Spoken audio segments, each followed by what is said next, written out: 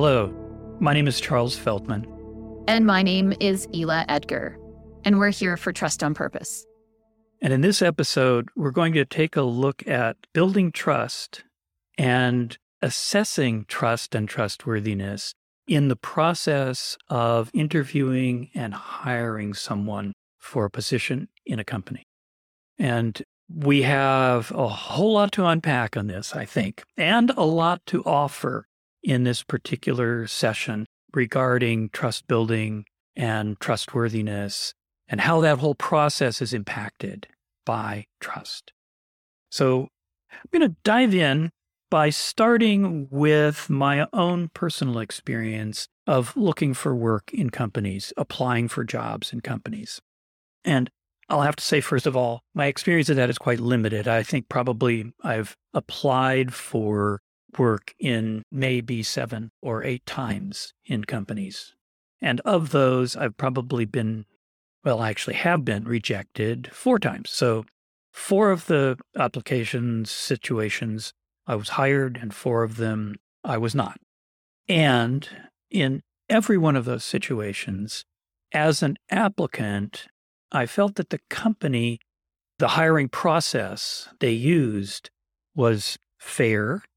I felt that the people who were doing the interviewing and all through the process, from, in some cases, the recruiter to human resources to the actual hiring manager to the other people who interviewed me, all had, to some extent, had my interests in mind. Obviously, I was one of several people who were interviewing, so they weren't going to go overboard with that, but I felt that they cared about me. So in the domain of care, they had my interests in mind to some limited degree. They were honest with me to the extent that they could be about the position, about how I might fit in the position. They listened to me, which indicated, again, a sense of care and also a sense of that they were being honest and straightforward with me. I never left with a feeling that that person was talking out of both sides of their mouth during the interview process. The processes themselves were quite well organized, I felt, in all 8 of those cases. So in terms of competence, these guys knew what they were doing. And finally, I guess I would say that, of course, they got back to me as they said they would when at the end of the process, whether it was that I was going on to the next stage or that, no, I was not going to be considered beyond that particular stage of the process. They got back to me within the time frame that they said they would. In all of these instances, I felt like these companies built some degree of trust with me. I trusted those companies whether or not I was hired. And the impact of that was that in at least a couple of cases, I was doing business with them in the future. I respected and trusted those companies and was able to talk well of them, speak well of them to others who perhaps wanted to apply there or wanted to do business with them as well.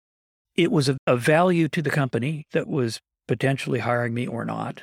In other words, in the recruiting process, it was beneficial to me because I left feeling like, especially for those that didn't hire me, they didn't hire me for good reason.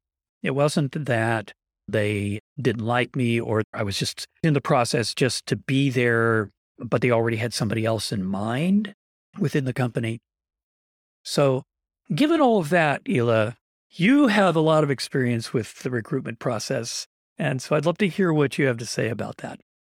Well, I'm giggling here a little bit, but I also want to pause and say, whoever those organizations were that you were interviewing with and being considered by, thank you for having a process for showing trust in how they managed relationships and interacted with you.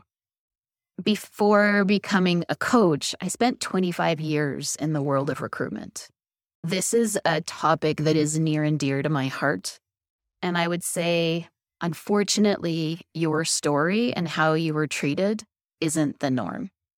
Now, let me put some caveats in there. So I think with smaller organizations where they're hiring a few positions at a time, it's easier for them to manage the number of candidates they're interviewing and who they're considering and being able to follow up and show care whether you got the job or not.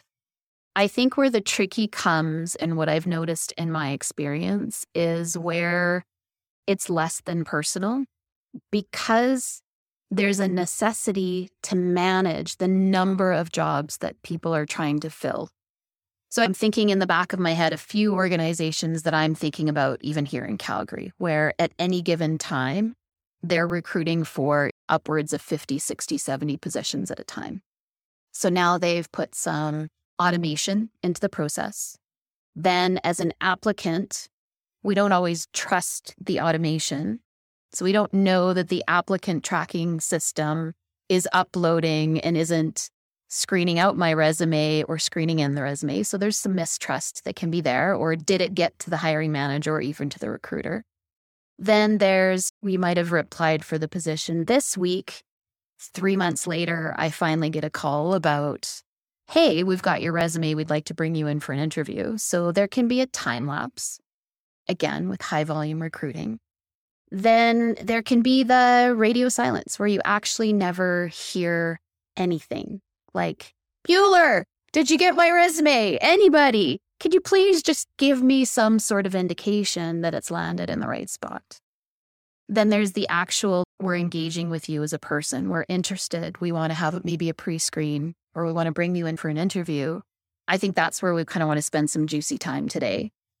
Then there's this whole, I don't know if this is something that you notice in the US, but I definitely notice it here with people that I speak to, where they've been invited back 5, 6, 7 times for interviews and then never hear anything, whether they got or that they didn't. So our conversation before the recording, I prefaced a couple of times, this is a really, really, really big topic, and I'd love to dive into a couple of these other areas in future episodes. But I think for today, we really want to talk about in that immediate interview process, not the application process, not did I even get into the hiring manager recruiter bucket, but I've been considered, I am being considered, and I'm engaging with this company. Because otherwise I could just go on a big rant here. And we would not want that, would we? I'm not going to go on a rant, but I think it's something that really frustrated me in my career is that we've all been on the receiving end of being excited about a job or this opportunity, and we put so much time and energy and effort into applying for it. And then the experience falls apart, or we're not treated very well, or we don't even get a call to say, thank you for applying, we've chosen someone else. It's just like we didn't matter. And that's the part that is like the bee in my bonnet. We've all been on the receiving end of something where it just didn't land very well. And really, a 30-second email or phone call would have made all the difference, right? Yeah. And as I said, in my experience applying for positions in companies, I guess I was fortunate in not having that. But in submitting proposals for work as an independent coach, facilitator, leadership development program designer and deliverer, I have had that happen where I spoke with someone, had what I felt was a good conversation, spent some time putting together a proposal, sent it off, and crickets. Nothing. Follow up with another email, nothing. So, yeah, I can understand anyone applying for an actual job and going in for the process of interviewing and maybe getting excited because the people in the interview process and learning more about the job, I thought, wow, I really would love this job. And then, poof, they disappear on you. It would be really hard to take and certainly would not set someone up to trust that company or feel in any way disposed to work with that company going forward. But I think people don't think about the impact that lack of communication or that time and space of weeks or months where it's radio silence, crickets, and then suddenly they're, oh yeah, actually we want to hire you for the job. And you're blindsided with what? I haven't heard from you in weeks. What are you talking about? Ooh, that would be a red flag for me too. Oh, yeah. I mean, if I were applying for the job and someone came back after weeks or even worse, a couple of months and said, oh, we want to hire you, I would be very wary of going to work for a company where that was happening. Yeah. I think, and I really want to be generous in my assumptions, in that I think lots of recruiters are overwhelmed. They're managing 50 plus open requisitions, which is crazy for one people to handle. There's no way that you can stay on top of every communication, every conversation, every candidate. So are the recruiters actually being set up for success? I think even before that is, as an organization, who and what do we want to stand for? Whether Charles is successful in getting that role with us or not, are we still creating an experience where he feels respected, heard, communicated with, and declined with respect and dignity? I did some pretty senior level recruiting when I worked at the University of Calgary. And I had people actually thank me for my declines. A, because they got one. And B, because I was able to say, so here's what we were looking for. We were transparent about that. Here's where you met. All those things. Here's the gap. And I'm happy to have a further conversation with you about what you might do differently next time. But I just wanted to let you know where the gap was. Or there were two stellar candidates, and we had to make a really tough choice. You were excellent in all of these areas. Like, how fantastic for someone to actually hear, oh, it wasn't because I bombed the interview. I don't have to get my itty bitty shitty committee out and beat myself up about I wasn't good enough, smart enough, educated enough, whatever it was. No, rather there's two fantastic candidates and we had to choose one. Yeah. Or even that first example that you gave, even hearing, you know what, we had a lot of great candidates. Here's where you met our criteria, and here's the gap. Here's the gap.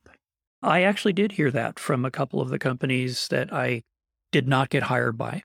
And that went a long way in my book for me to leave that conversation, if you will, that hiring conversation with dignity, with my own personal dignity intact, and trusting the people in that company. Because in that moment, the face of that company was the internal HR person or the hiring manager, whoever it was that got back to me and delivered the news.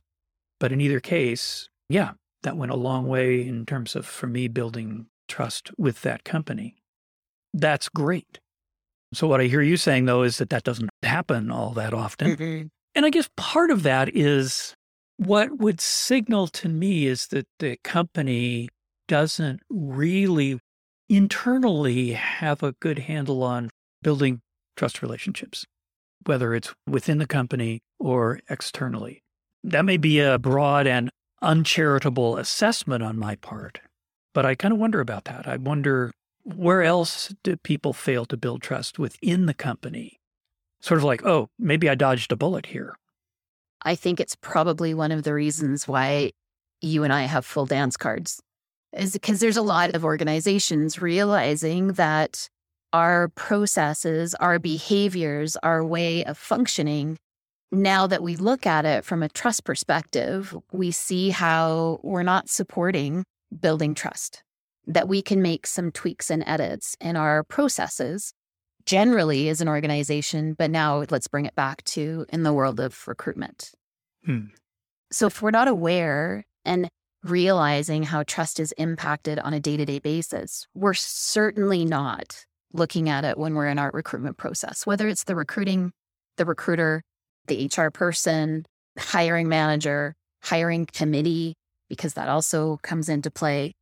They're not thinking about it from, am I building trust with this person, regardless of whether we choose them or not? It's, is this the right person for the job? Which is very transactional, because there's so much more that can be uncovered so that it's the right decision for the organization, but it's just as important that it's the right decision for the person.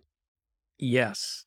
And kind of flipping our original perspective a little bit, I've also been a hiring manager because I've been in positions where I've needed to hire people into the organization or been on part of the hiring committee, however you want to look at that. But a number of times I have been the actual hiring manager, and being able to really think through that process. Okay, is this person going to be a good fit in this company? They're showing up, trying to show up and put their best foot forward. When their best foot isn't forward, will I still be able to trust them? will the other folks in this company be able to trust them? Will they feel like they can trust us? So I may actually have 3 or 4 candidates in front of me, and my number one candidate goes away because they found something else that they wanted better or whatever. So now I'm looking at candidate 2 or maybe candidate 3 or 4. I want to have the same level of trust in them as candidates as I did in my top level candidate. I don't care about their technical competence so much as their ability to be trustworthy, their ability to build strong relationships within the company based on trust. So being able to make an assessment about them and also really build trust with them, even though in this process, not every one of them is going to be joining this company, is going to be working with me. So I think the juicy bit here is, how do you actually do that in an interview process? Yeah. And it's relatively easy. And we talk about the 4 assessment domains of trust: care, sincerity, reliability, and competence. And it's relatively easy to assess one's competence. There are all kinds of strategies that companies use, that hiring managers use to assess competence, starting with the resume or whatever. Okay, does this person check the boxes? And then let's get beyond that, and how do we kind of dig in? So that one is fairly easy to cover. Reliability is pretty easy to cover. Does this person, from their perspective, do they do what they say they're going to do? Do they show up? Are they on time? And that's another thing is, especially as you get into the hiring process and you have a couple or 3 levels of interviewing with them, do they actually, again, show up? Do they respond? If you ask them for something more, do they send it? Do they send it in a timely manner? So I can assess reliability. What I'm really looking for is, are they sincere? In other words, are they honest? Do they walk their talk? And of course, when you ask someone those questions like, tell us what you're really good at, and tell us why you really want this position, and listening carefully to what they say, and then the questions around, where do you think there might be gaps for you, or what might you need to learn or delve into more deeply in order to really do this job well? What would you be looking to us for? Those kinds of questions, I think, for me, was part of the way of assessing, is this person trustworthy in the domain of sincerity? Mm-hmm. And just listening to their responses. How do they talk about themselves? How do they talk about their previous jobs and the people they worked for and with? Someone who comes in and trashes their previous boss, their previous job, they're out. They're off my list. Yeah. The domain of sincerity and also the domain of care. Is this person, if I hire this person, are they going to be able to build a sense of care, a sense of camaraderie, a sense of connection and mutual support with the people they're going to be working with, me and their peers and the direct reports? As a hiring manager, that was before I had these distinctions. Looking back, I can make a case that these distinctions were there for me, but it would have been really helpful to actually have them so I could think about that process with the distinctions. As it was, I was kind of making it up in a sense. I was looking at all these things without really doing it in a coordinated, thoughtful fashion. But I have to say that I believe for the most part, I hired good people. The people worked out. There were a couple of notable failures on my part or the part of me and the other people I was working with in the hiring process. But for the most part, the people I hired were the right people. And I think a lot of that was that I was, again, listening for trustworthiness in those domains, really. As I was just listening to what you're saying, I'm really focusing in on the sincerity and care quadrants for a moment. I definitely have things to say about competence, but I'll go back there. I do some of my volunteer work helping people prep for interviews. And they're primarily new Canadians. And so they have different cultures, different backgrounds. Often they feel that, and it's a true statement, that Canada doesn't necessarily recognize their education or experience from other countries. So they come in for entry-level positions. They really want to start working in Canada. They're nervous, right? English maybe not their first language. And I mean, I think we can broaden this to all sorts of other demographics too. But when you apply for a job and it really matters to you that you want to show up and do your best, we may know that in our heads, but our bodies have a completely different response. So in all of my years, I've seen people that are so incredibly nervous, their resumes are physically shaking, or you can see the red flush up the chest and into the cheeks, or they're having trouble putting words together and their voices are quivering. And this is my belief, and this is what I share. And I hope to goodness that this is a shared way of being in the recruitment world. I would rather that you show up so incredibly nervous that I can see all these things, because that tells me that you actually care about the outcome of this conversation. This matters to you. That's what I read from that. Now, it's my job as a recruiter to help you feel a little bit more comfortable and not, nervous at a Mach 10. That's my job. That's my care, because I want to engage in a conversation with you that lets us assess, is this a good fit or not? And let's find out. I think on the opposite end, I have absolutely seen people come into interviews, and I wish you could see me for a moment, but I'm trying to pretend to be like somebody cocky, full of ego. My assessments in my head, I would never say this out loud, but you look like you don't give a shit if you get this job or not. You don't need it. You don't care. You're just going to come in here and throw your credentials around. And to me, that is number one, a red flag, which I want to dive in more.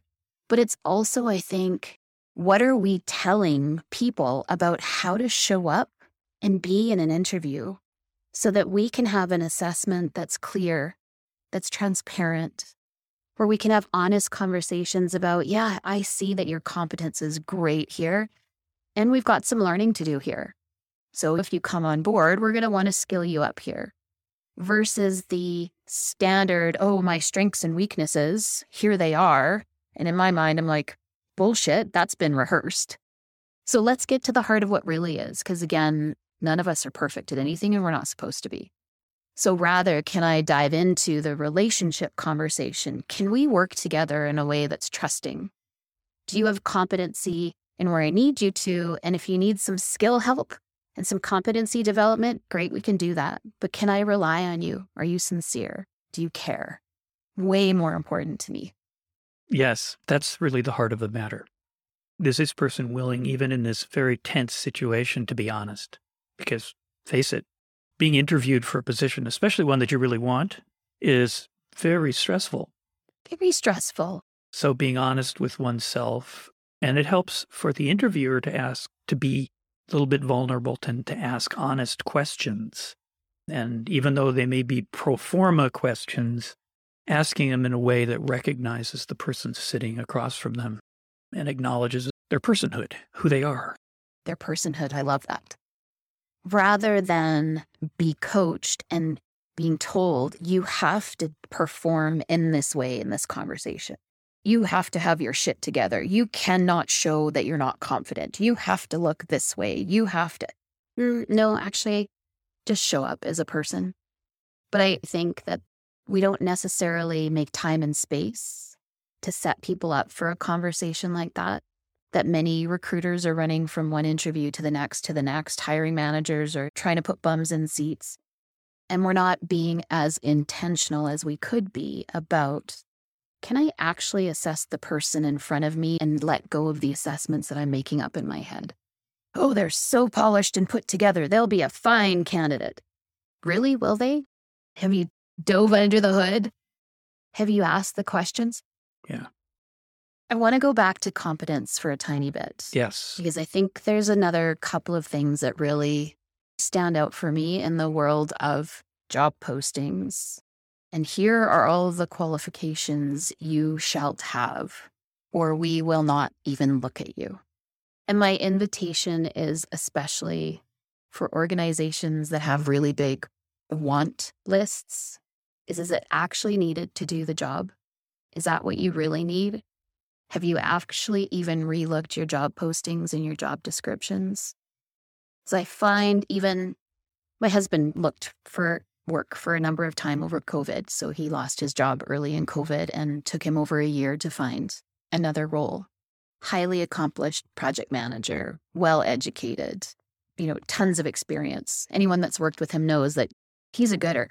But he would look at some of these roles he was applying for and say, I don't have all this, so I can't apply for this job. Whereas I looked at them and went, you can absolutely do all this. And the fact that you don't have an MBA doesn't matter.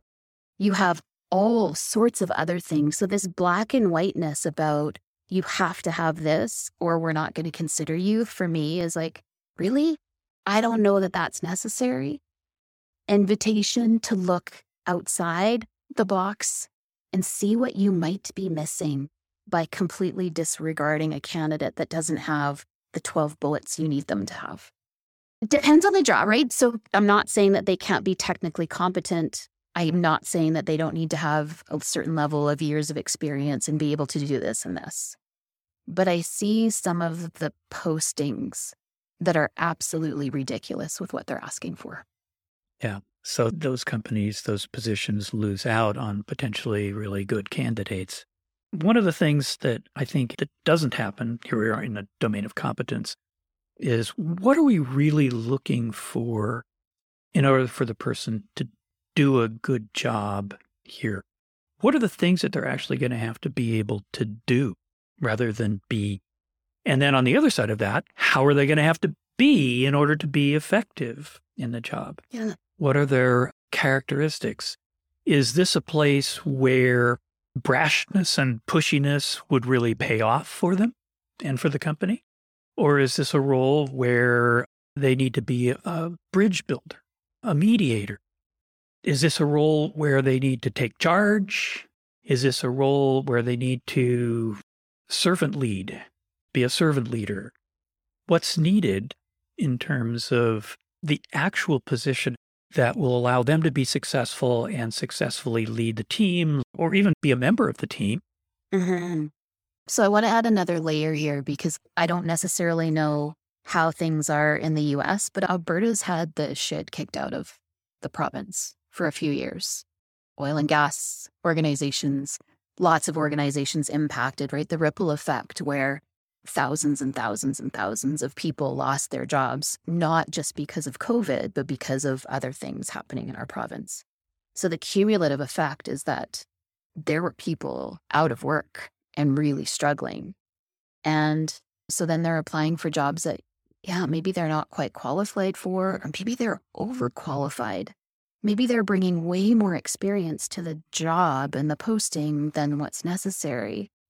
But again, going back to your point about what do I actually need in order to get this job done? And who's the person? What's the being that I need in order to function in a team that's probably also struggling, doing way more with much less, trying to navigate a remote, not remote, all of these things? Where do we dial up our compassion and empathy and curiosity? More about who is this person in front of me? Is there a possibility here? If so, let's explore that. Let's get to the heart of what really matters here. And if there's not a possibility, how can I still hold you with respect and dignity and compassion, knowing that this isn't going to work out, but that in the future, please don't burn bridges because we never know when paths cross again. And Calgary for sure is 1.3 million people, but it's like a small town. You're going to bump into people again. And so it's okay that they weren't the right candidate. It's okay that it wasn't a fit. But when you bump into them in the future, will they be saying, I'm so happy to see you again, or thank you for how you had that final conversation with me?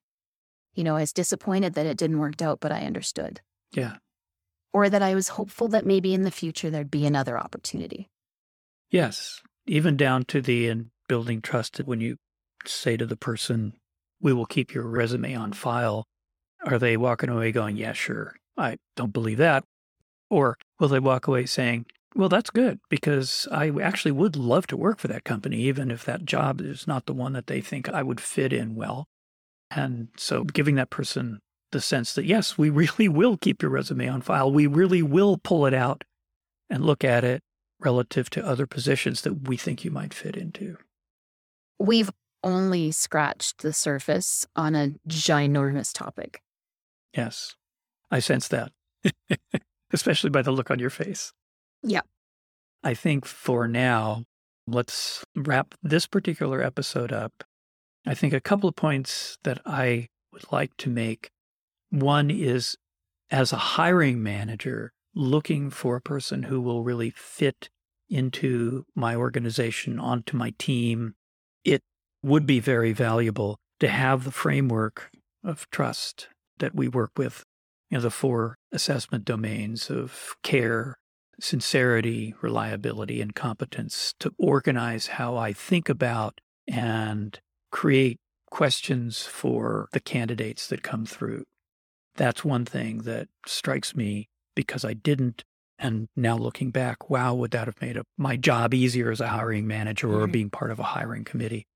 Another very important point in this process for me is building enough trust with a candidate that even if I don't hire them, they go away feeling good about and trusting my company and trusting me as an individual, so that, as you say, when our paths cross, because they probably will in the future, they're not looking at me going, man, that guy, I never did trust him. But rather that they're going, I trusted him and I trusted his company and I trusted their process, even though I didn't get hired.